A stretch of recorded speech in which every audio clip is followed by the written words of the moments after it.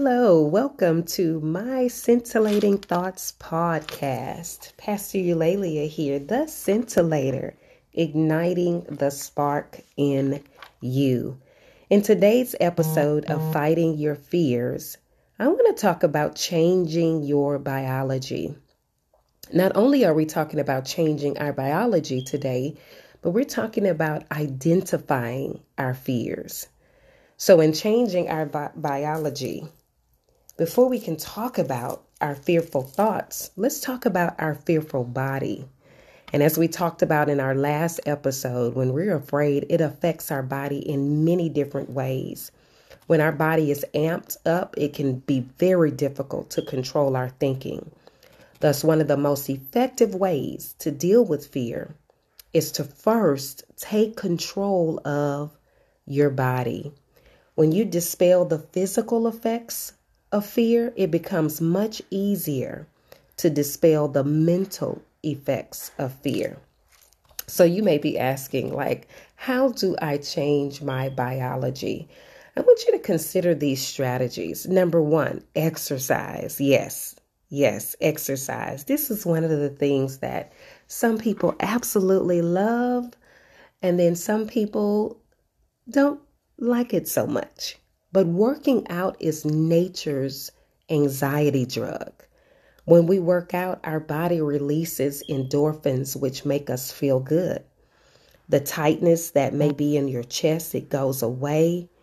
Your mind slows down and you have more clarity. So if you're feeling worried, one of the things that you could do is exercise. Go for a bike ride, go for a walk, hit the gym, but exercise. Another strategy I want you to consider is doing breathing exercises. When you're anxious, you breathe rapidly, which raises your heart rate. It increases muscle tension, causes dizziness, and creates other negative side effects. So to counteract, you want to focus on changing your breathing patterns. Inhale slowly through your nose. Hold the breath for several seconds. Then slowly exhale. Repeat this pattern until you feel your anxiety beginning to dissipate. Number 3, relax your muscles. There's a such thing as PMR, which is progressive muscle relaxation. And this is a technique for releasing muscles that have been tense due to anxiety. So you're going to start by flexing your toes for 10 seconds and then slowly releasing them for 10 seconds. Then do the same thing with your calves, thighs, and so on up your body. Our next strategy is one that I struggle with, which is eat and sleep right. That's number 4. You got to eat and sleep right. Your diet and the amount of sleep you get has a huge impact on the way that you feel. So as much as possible, you want to try to eat healthy, nutritious foods and avoid processed ones.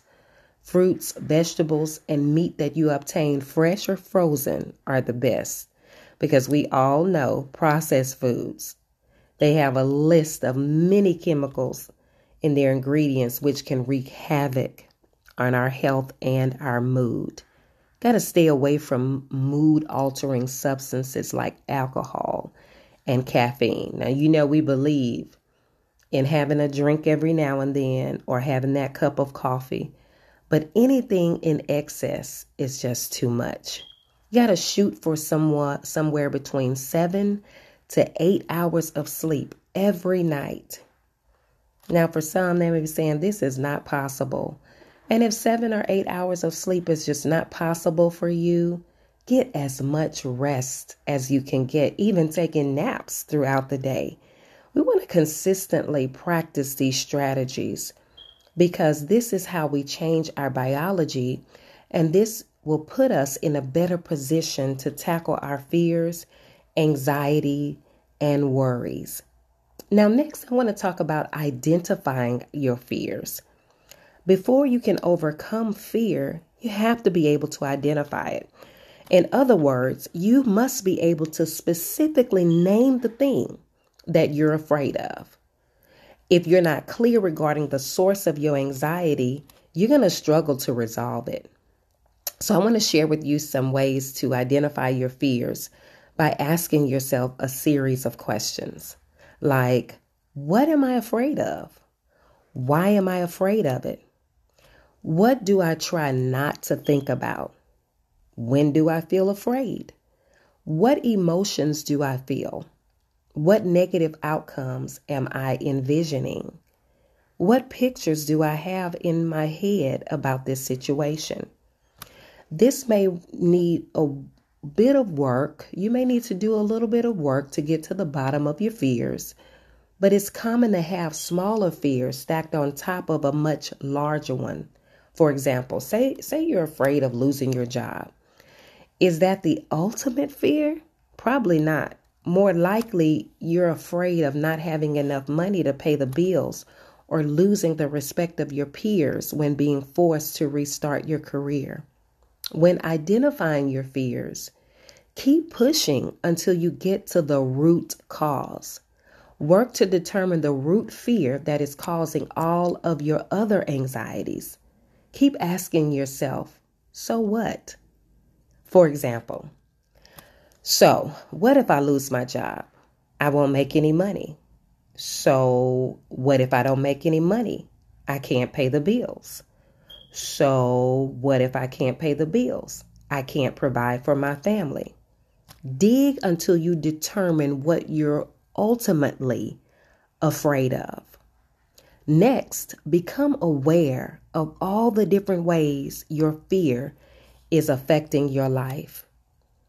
Is it causing you constant emotional distress? Is it keeping you from doing things you want to do? Is it hampering your relationships? Is it hurting your work performance? Is it stealing your happiness? Or is it preventing you from enjoying the present? The goal of this exercise is to bring you face to face with the consequences of your fear. When you see how worry and anxiety damage your life and hold you back, you become much more motivated to take action. It may help you to write out your thoughts as you work through the processes. Writing things down helps you think clearly and forces you to give voice to your anxious thoughts and feelings. You can't avoid your fear. The more you try to avoid it, the more it's going to grow. The only way forward is to look it in the eye. So I heard it said this way. Every time your fear is invited up, every time you recognize it and smile at it, your fear will lose some of its strength. Confront your fears face to face. Confront them and put a name to them. Then you will begin to dismantle them. Again, I hope that you have enjoyed this episode of Fighting Your Fears. Join us in episode 3 as we move and we talk about practicing worst case and best case thinking.